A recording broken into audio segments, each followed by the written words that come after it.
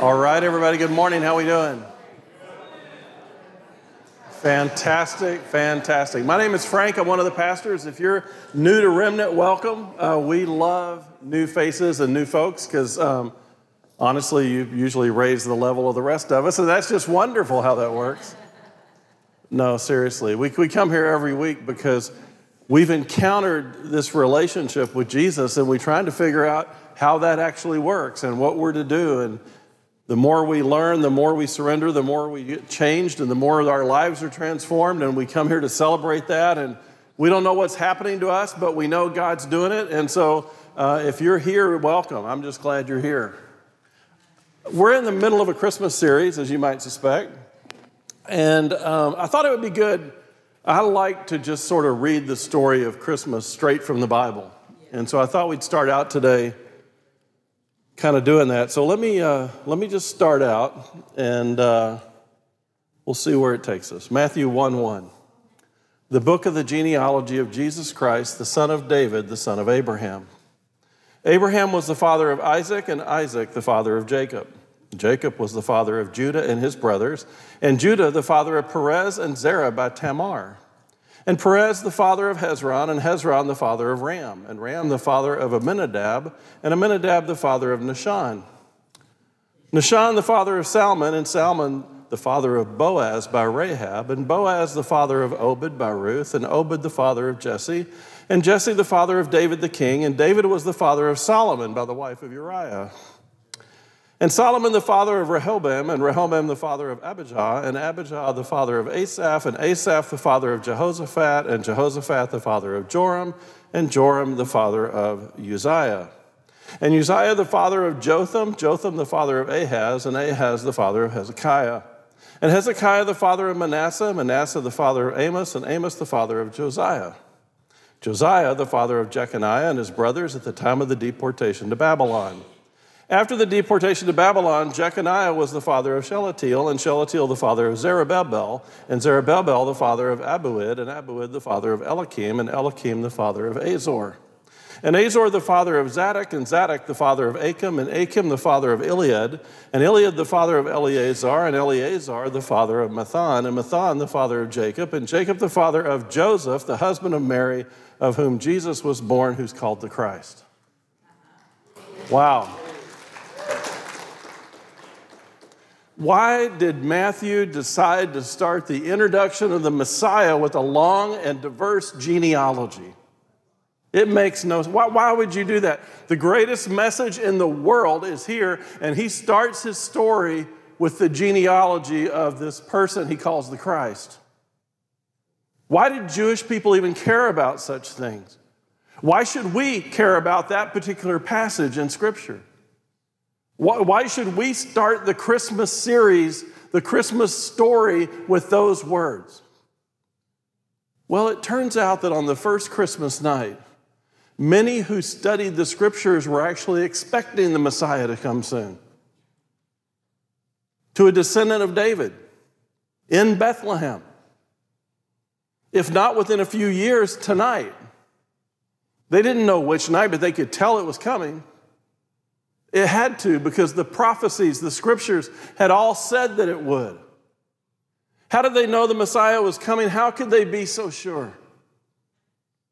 We'll learn that wise men from Babylon, non-Jewish men, who knew the Scriptures were expecting his arrival.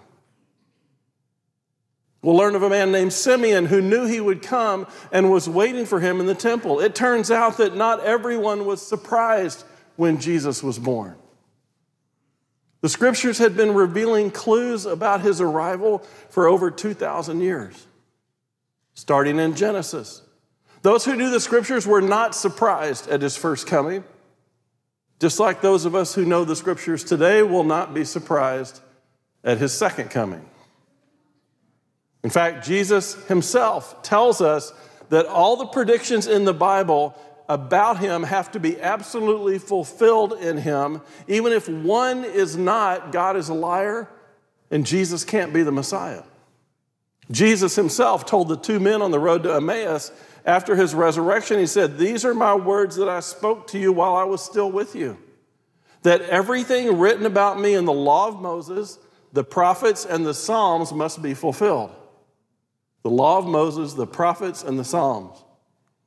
Jesus describes the three major sections of the Old Testament. The Jews called it the Tanakh. Your Hebrew Bible is what we call the Old Testament. Jesus says, everything in those scriptures point to me, and I have to fulfill every single thing said about me. In other words, if you're reading the Old Testament and you're not seeing me, you're misreading the Old Testament. We're going to look at the Holy Scriptures and trace the lineage of Jesus as foretold in the Old Testament. This Christmas, I'm just going to go over 15 prophecies, just 15. 15 clues, if you will, that answer the question, how would the Israelites recognize the Messiah when he came? What were his credentials? Who would his son be? Where would he be born? How would he die? When would he come? All the answers to those questions are laid out like a script in the Old Testament. They were written hundreds, if not thousands of years before they ever happened. And the Bible is the only holy book and the only holy book that does that. Predicting things before they happen with 100% accuracy. Never wrong. This Christmas, rather than looking back to the Christmas story, I want us to get our mindset of those who lived in the Old Testament and looked forward to the Messiah to come. Looking back to that Christmas, we're going to put on glasses of those that were in that day, and we're going to study the same scriptures they studied. God made the arrival of the Messiah crystal clear in his word, and we're going to see that it was so clear that Jewish women actually prayed that their son would be the promised one. In fact, they expected the Messiah to come during that generation because he had to, and we're going to understand why that was occurring. The Jewish people, if they knew anything, they knew the Jewish scriptures. And there could be no doubt that the Messiah had to arrive very soon, for sure within the next 30 years. The Jewish people knew the Messiah was coming because God always kept his promises, and he foretold of him, each scripture being a clue, each clue narrowing down the possibilities, each clue increasing our expectation, each clue clarifying our perspective, and each clue increasing our anticipation. Those who studied God's word learned of a promised one to come. A promised one, only one. God wanted to make sure that those who were serious about looking for him would recognize him when he showed up. And as their understanding matured, their anticipation builds, and as we head towards Christmas, we too need to anticipate and look forward to the scriptures. During his lifetime, Jesus fulfilled over 315 specific prophecies. 315 clues, if you will, that revealed who this man would be, what he would do, and who should follow him. No other religion in the world writes the autobiography of their leader thousands of years before he's born. Thousands of years before he's born, with 100% accuracy. When I began studying prophecy, I began to understand that this book could only have been written by God. It's impossible that any human could have written this, that no other religion can make that claim, and my only response to the truth in this book is to surrender to the God who wrote it and accept Jesus as my Messiah, my Savior. We're not going to look at all 315 prophecies. I've chosen just 15.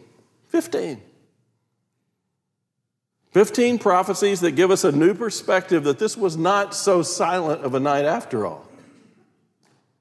What God promised happened, and the world was never again the same. Christmas is a story of God keeping his promise. You see, for unto us a Savior is born. God wanted to reveal his plan. He wanted those who truly desired to know, those who were willing to study the scriptures, those who were willing to search with their heart, that they would know his plan and they'd recognize it when it unfolds. But those who weren't willing to search, those who didn't believe God's promises, those who didn't search with their heart because they thought they knew everything, those who had their own agendas, their own expectations, would miss it. You see, discovery comes from a desire to pursue. My hope is that this Christmas, if you've never studied the Scriptures, that you with an open mind would pursue what God reveals in His Word. Our Christmas gift to you this season is to help you see God's plan and to be used by God to point you to the promised one.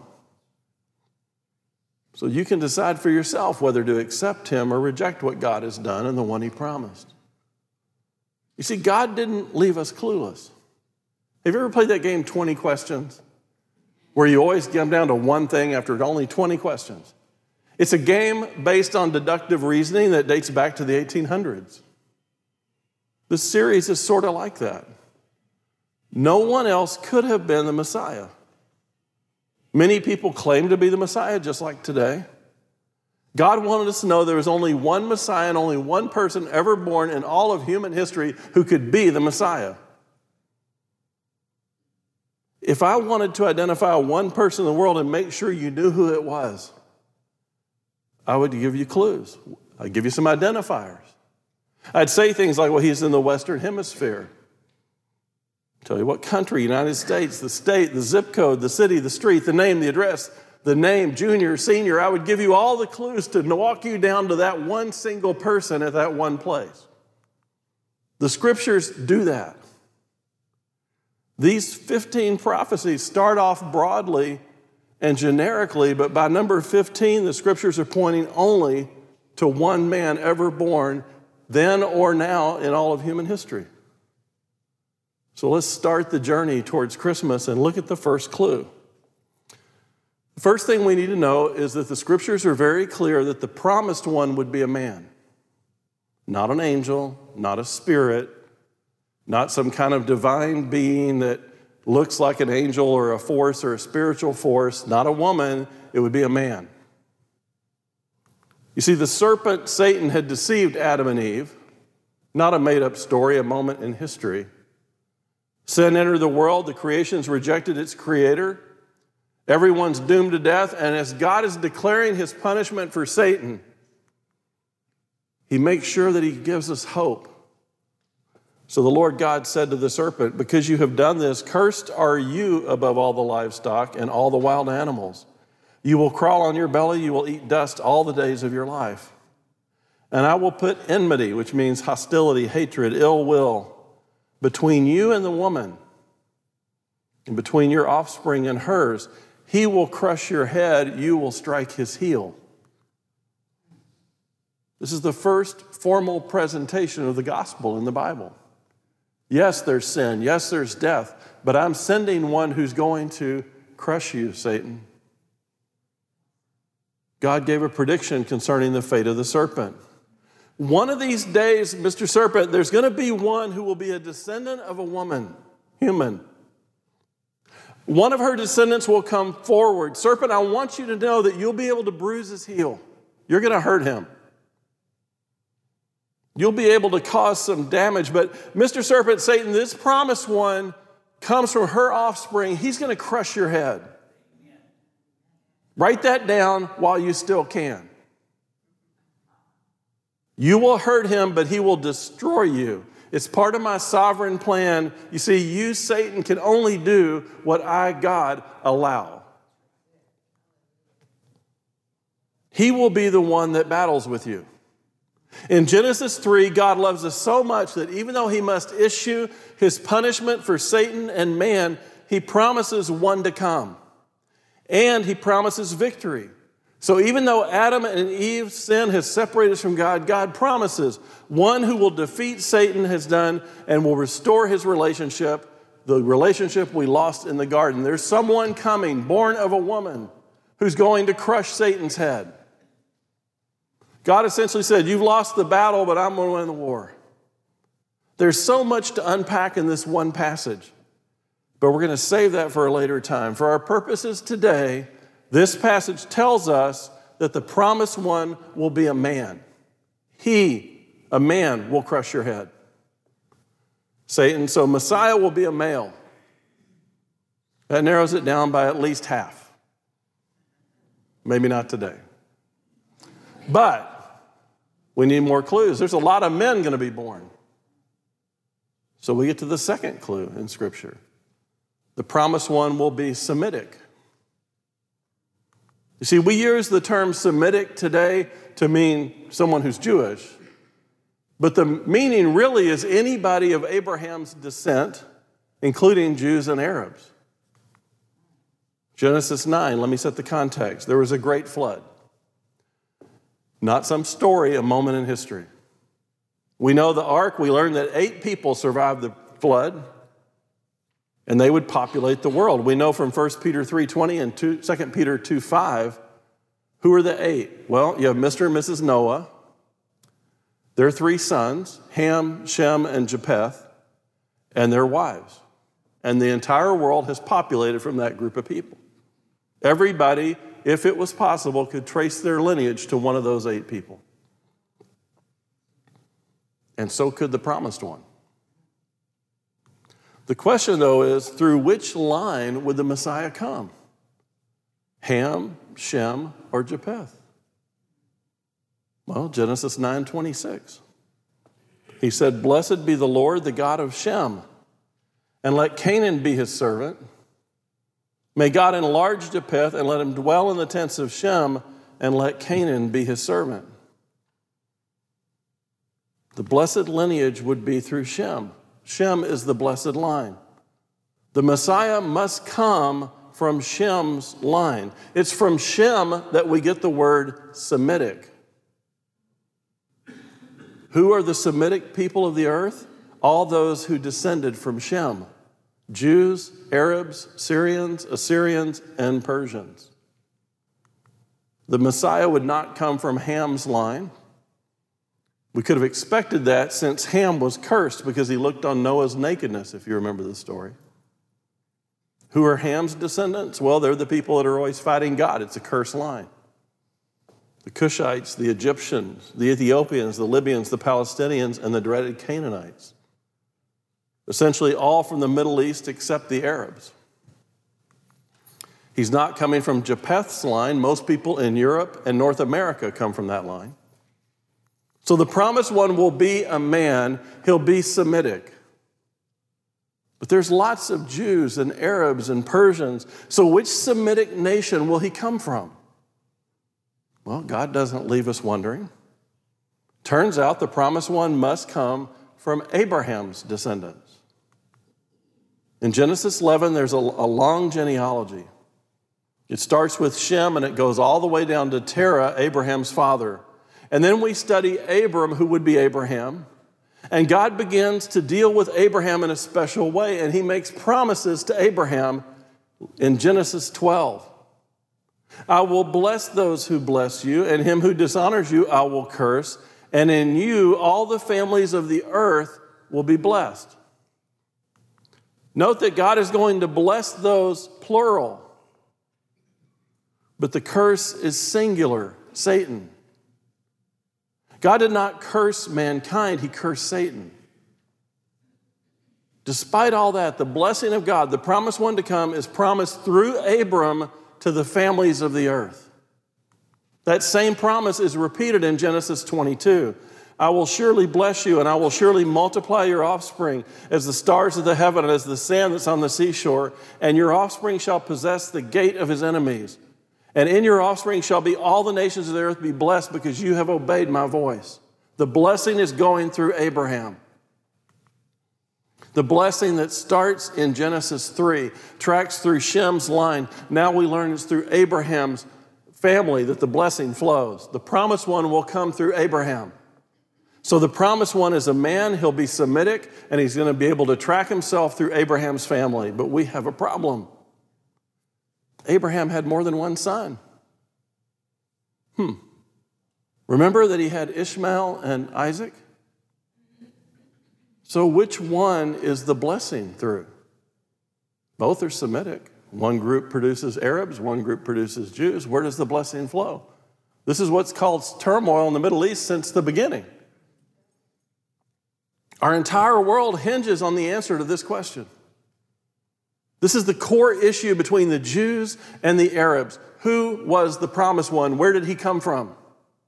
Did he come from Ishmael's line and it's Muhammad, or did he come from Isaac's line and It's Jesus. Well, the scriptures tell us the promised one must come through Isaac's line. Abraham knew his offspring would be blessed, right? He knew. God told him, I'm going to bless your offspring. They all knew what that meant. The promised one was going to come through his offspring. And Abraham said, behold, you have given me no offspring. And a member of my household will be my heir. And behold, the word of the Lord came to him and said, this man shall not be your heir. Your very own son will be your heir. So Abraham says, look, I know you promised the line through me, but I'm an old man. My wife is old. This isn't going to happen. If I die, then it goes to some house servant. God says, oh, no. I got it covered. You're going to have a child. Abraham realizes he has no heir. But God tells him the promise will come through you, your actual child. The problem is that Abraham got tired of waiting on God. He thought he'd help God out. Every time we try to help God out, we create more problems than answers. He says, I think my wife is too old to bear a son, so I'll do what's customary. Sarah and Abraham decided to allow him to impregnate Hagar. Hagar was an Egyptian servant, Egyptian curse line, right? Back to Ham, just remember that. And from the union came forth Ishmael. Hagar came from Egypt. She was of the line of Ham. Genealogies track through the male, however. Look how proud Abraham is in Genesis 17. And Abraham said to God, oh, that Ishmael might live before you. Look what I've done. God, I've solved your problem. Look at what I've done for you. Look how much I helped you, God. You see, you really need my help. I took care of this for us. And this is God's response. No. In the language today, that means no. Sarah, your wife, will bear you a son, and you'll call his name Isaac. I will establish my covenant with him as an everlasting covenant for his offspring after him. It could be no clearer. No, God says. He's not impressed. This blessing, this lineage of the promised one is mine to carry out, not yours. It started in Genesis, and it's going to be channeled through the lineage of Isaac, not Ishmael. God reminding Abraham and us, I'm working out my plan that existed long before you were ever born. I don't need your help. This blessing will unfold exactly as it unfolds. Sarah will become pregnant in her old age and give birth to Isaac, just as God determined and predicted in advance. So now we have a problem. Isaac had more than one son. Two are prominent in scriptures, Esau and Jacob. So which one would be the lineage of the promised one? Well, it turns out the promised one will come through Jacob's line, the scriptures say. We turn to Numbers 23 and 24. These are called Balaam's oracles. The nation of Israel has been in bondage to Egypt for 400 years. In the Exodus, they go to Mount Sinai. They receive the Mosaic law. They get to the edge of the promised land. God tells them to scout out Jericho. Some of them go look at Jericho. They see giants there. They freak out and they run back to the desert. The same generation that saw God deliver them from Egypt, saw God deliver them through miraculous plagues, protected them as he passed over, let them cross the Red Sea, gave them the commandments. They trusted God to do all that, but they couldn't trust him to drive out the giants in the promised land. Sounds like us, doesn't it? I mean, God gets us through one crisis, but we doubt he'll get us through the next one. We lapse into unbelief. That's what happened to the first generation of the Jewish nation. And God said, because of your unbelief, you're going to wander out in the desert and die here. You're not worthy to enter the promised land because you lack faith. Foreshadowing those of us in end times who lack the faith to enter the promised land. Only two who didn't doubt me will enter the promised land, Joshua and Caleb. They end up camping just across the Jordan from Jericho in the land of Moab. And that's where Numbers 23 and 24 comes in. One of the enemies of Israel is a man named Balak, the king of Moab. He hired Balaam, a Jewish prophet, to curse Israel. This Jewish prophet was up for sale. He'd say whatever they paid him to say. So the Moabite, which, oh, by the way, is one of the curse lines of Ham, hired a Jewish prophet to speak falsehood and paid him to do it. But every time the prophet tried to speak against Israel, the words that came out of his mouth were praising God and praising Israel. Every time he tried to curse Israel, it would backfire. There are 7 of these Balaam's oracles, and each of these 7 said, Balaam took up his discourse and said, and we're going to look at number 4. Here's what he says. I see him, but not now. I behold him, but not near. A star shall come out of Jacob. A scepter shall rise out of Israel. It will crush the forehead of Moab. Curse line of Satan, crushed forehead. We've seen that before. And break down all the sons of Sheth. So we have a star. We have a scepter. A scepter was a staff of royal power. What this scripture is saying is there's going to be a king. And he's going to come out of Jacob, the line of Jacob. Now, the descendants of Jacob are 12 tribes, 12 different descendants of Jacob, remember? The Messiah will be Jewish. That means you're a descendant of Abraham, Isaac, and Jacob. God has eliminated all other Gentile nations. He's eliminated everybody. This Messiah, this promised one, is going to come from Abraham, then to Isaac, and through Jacob. He eliminated all of the Arabic nations. Abraham, Isaac, Jacob, a scepter or king will come out of Israel. The phrase crush the head is a link to Genesis 3. He will crush the head of the enemies of Israel, including the Moabites and the Canaanites and the descendants of Ham. Our Christmas cards show a star. We learn of wise men who were looking for a star, the star that would rise out of Jacob, representing a king that would rise out of Israel. Have you ever wondered why there's a star? What caused them to associate the coming of the Messiah with a star? These wise men came from the east. They weren't Jewish. How did these non-Jewish people from far off in Babylon know to look for a star in the sky? How did they know? How did they know to anticipate the Jewish Messiah when those in Jerusalem who were Jewish missed it? Why did they travel so far to see this new king who really wasn't even theirs? We picture 3 of them because they threw up about 3 gifts. I'm going to blow that up for you a little bit. It was more likely there were almost 100 of them. Their arrival stirred up all Jerusalem. When they came to Jerusalem, the entire town is stirred up. They tended to travel in large numbers because it wasn't safe to do it any other way, particularly if you're carrying gold. Traveling by camel across the desert, what did they see in the sky that told them this was a special event? What did they see that was so amazing that they left everything to travel to Jerusalem to find him? It's like a 3-year journey. We believe today that they were from Mesopotamia, the Babylonian area, today's Iraq. These wise men were members of a learned class that emerged from ancient Persia. They were advisors to the king. They were trained in agriculture and mathematics and history and astronomy, and it turns out they were trained in Jewish scriptures.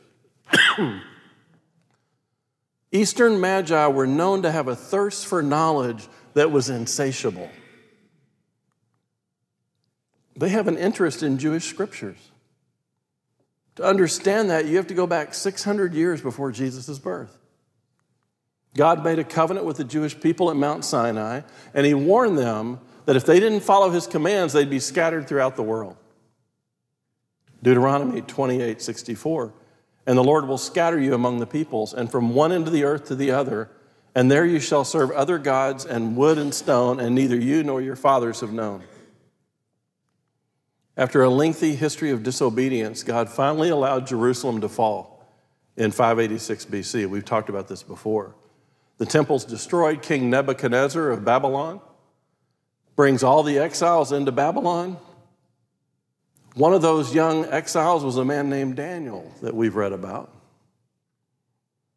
Daniel's story involves refusing to bow down to the king, surviving a lion's den, and eventually finding favor from the king. And he ends up with a very interesting job. King Nebuchadnezzar has a concerning dream that no one can interpret. Daniel tells him that God will allow him to interpret the dream, and he accurately tells the king what the dream means. And look at what happens next.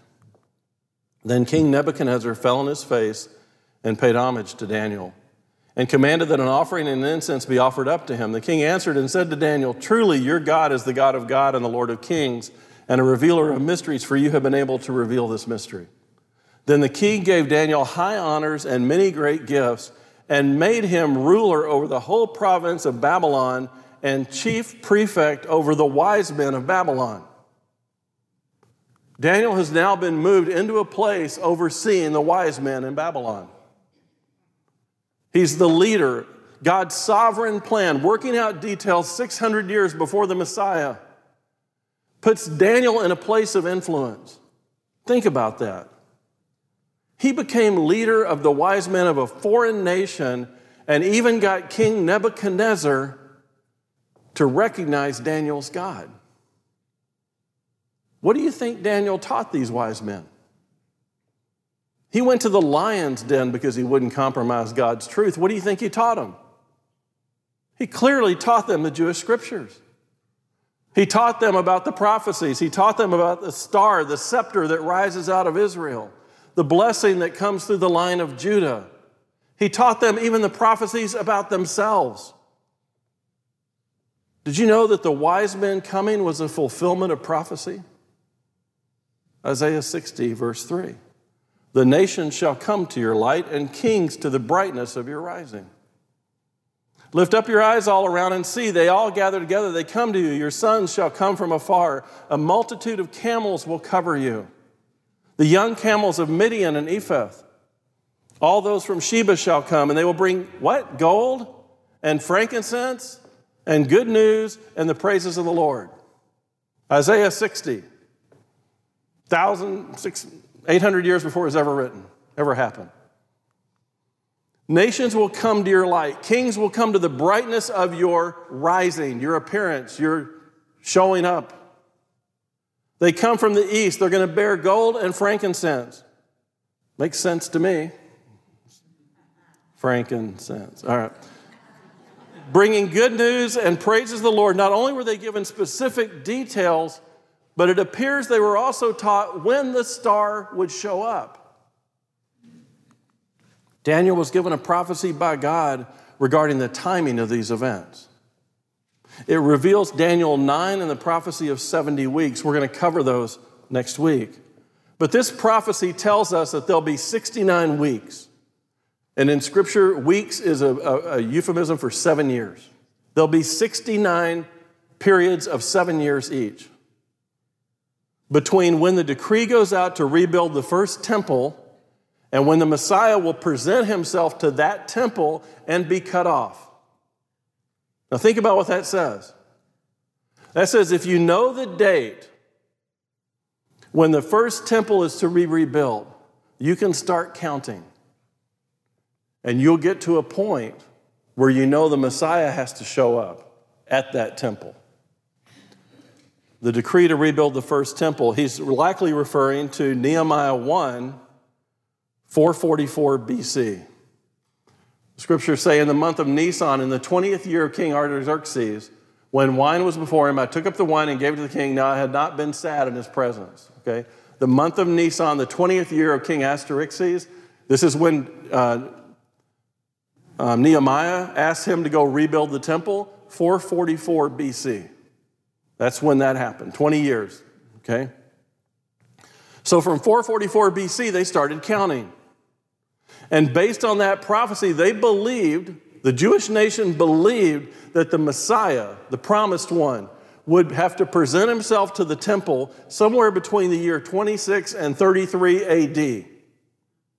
And when he did, he would be cut off. Think about what that means. They didn't know what age he would be when he was presented to the temple. But they knew from Scripture that most sacrificial lambs were presented in the prime of their life. So if he has to be there between 26 and 33 AD, he would need to be born at some point during a human lifespan. It wasn't a total surprise to those who knew the Scripture that Messiah was coming soon. 600 years before he was born, Daniel predicted that he would die in 26 to 33 AD. They knew he would be born within 80 years of those days. So you can imagine how the anticipation began to build as it got closer and closer and closer, and the Messiah hadn't been identified yet. The promised one would be Jewish. He'd be from the line of Jacob. Jacob had 12 children. Each of Jacob's children were apportioned into the 12 tribes of Israel. So which tribe is he going to come from? Well, turns out the promised one has to come through the tribe of Judah. Where would the scepter rise? It's going to rise out of Israel. And then in Genesis 49, God tells us, and oh, by the way, it's going to rise from Judah. The scepter shall not depart from Judah, nor the ruler's staff from between his feet until tribute comes to him, and to him shall be the obedience of the people. The royal authority will come from the descendant of Judah. The promised one from Judah will receive tribute and the obedience of the peoples. The Messiah one has to be a man. He has to be Semitic. He has to come from the line of Abraham through Isaac, Jacob, and Judah. Which family? Well, God doesn't leave us wondering. The promised one has to come through the family of Jesse. There shall come forth a shoot from the stump of Jesse, and a branch from his roots shall bear fruit. So a branch will come out of the line of Jesse. It'll be a branch that produces fruit. Remember that the Holy Spirit, we know, produces spiritual fruit. We'll learn more about this branch, but it becomes even more clear that this branch is representing the promised one. Isaiah 11:2. And the Spirit of the Lord shall rest upon him. The Spirit of wisdom and understanding, the Spirit of counsel and might, the Spirit of knowledge and the fear of the Lord. And his delight shall be the fear of the Lord. He shall not judge by what his eyes sees or decide disputes based on what his ears hear. But with righteousness he'll judge the poor and decide with equity for the meek of the earth. And he'll strike the earth with the rod of his mouth. And with the breath of his lips he shall kill the wicked. Righteousness shall be the belt of his waist, and faithfulness the belt of his loins. This person will have the Spirit of the Lord rest upon them. When Jesus was baptized, John recognized him because the Spirit of God came and rested and stayed upon him. And John bore witness, I saw the Spirit descend from heaven like a dove and remain on him. I myself did not know him, but he who sent me to baptize with water said to me, he on whom you see the Spirit descend and remain is he who baptizes with the Holy Spirit. And I have seen and have borne witness that this is the Son of God. Now, not only are we learning now the genealogy, but we're beginning to understand more about who he would be. Wisdom, understanding, counsel, might, knowledge, respect for the Lord, judging with righteousness. So we look to the family of Jesse. Jesse had 8 sons. So which one? Next truth. The promised one must come from the line of David. And Jesse made 7 of his sons pass before Samuel, and Samuel said to Jesse, the Lord has not chosen these. Then Samuel said to Jesse, are all your sons here? And he said, there remains yet the youngest, but behold, he's keeping the sheep. And Samuel said, go get him, and we'll not sit down till he comes here. And he sent and brought him in, and now he was ruddy and had beautiful eyes and was handsome. And the Lord said, arise, anoint him, for this is he. Samuel 7:8. Now therefore, thus shall you say to my servant David, thus says the Lord of hosts, I took you from the pasture, from following the sheep, that you should become the prince over my people Israel. This is an important part of the Bible. It's called the Davidic covenant.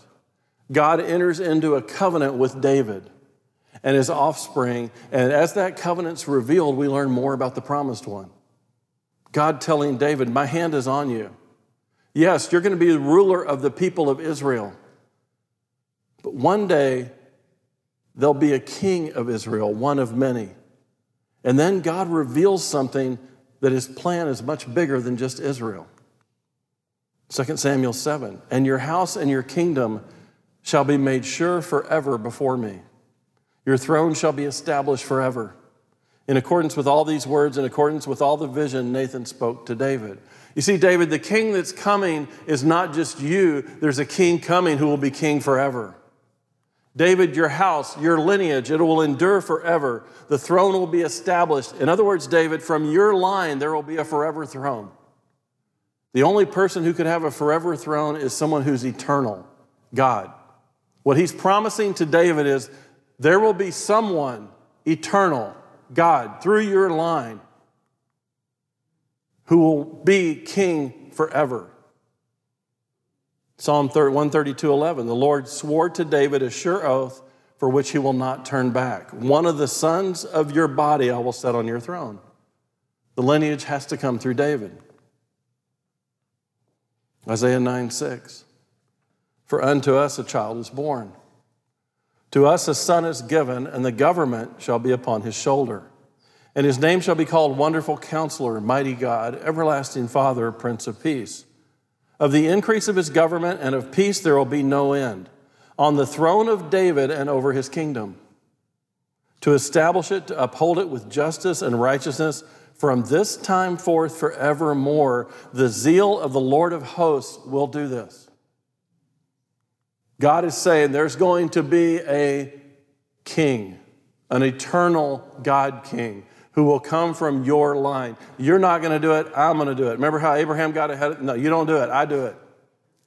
It's going to be a king. He's going to live eternally. He's going to be the Prince of Peace. He's going to be the Wonderful Counselor. He's going to be all these things. But David has more than one son.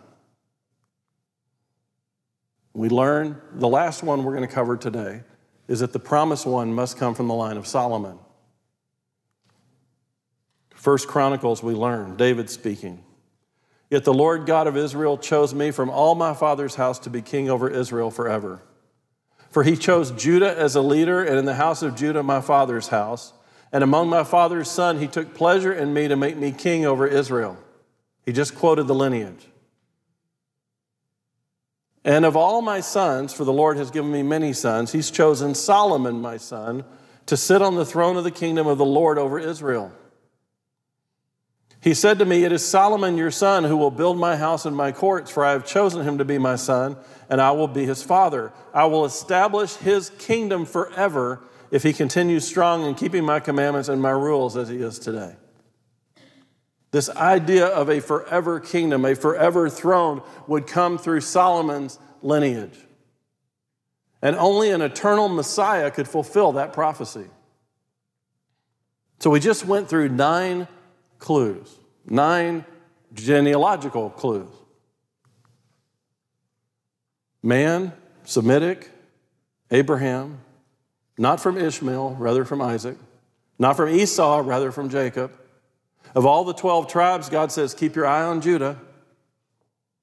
Of all the families of the tribe of Judah, keep focus on that branch of Jesse. Of Jesse's son, watch the youngest one, David.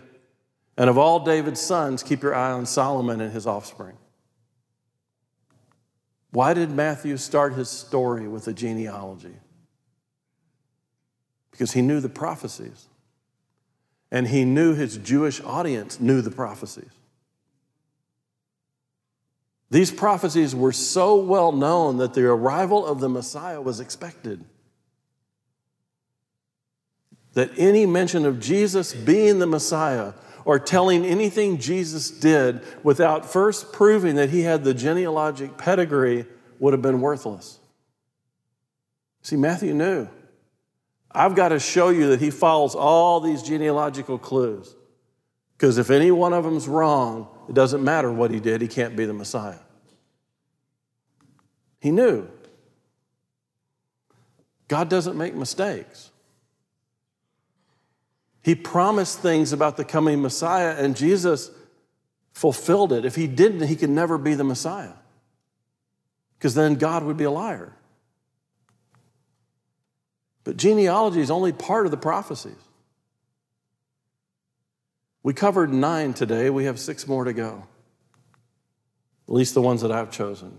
Next week, we're going to get 6 more prophecies. And at the moment where we are, any descendant of Solomon could have been the Messiah.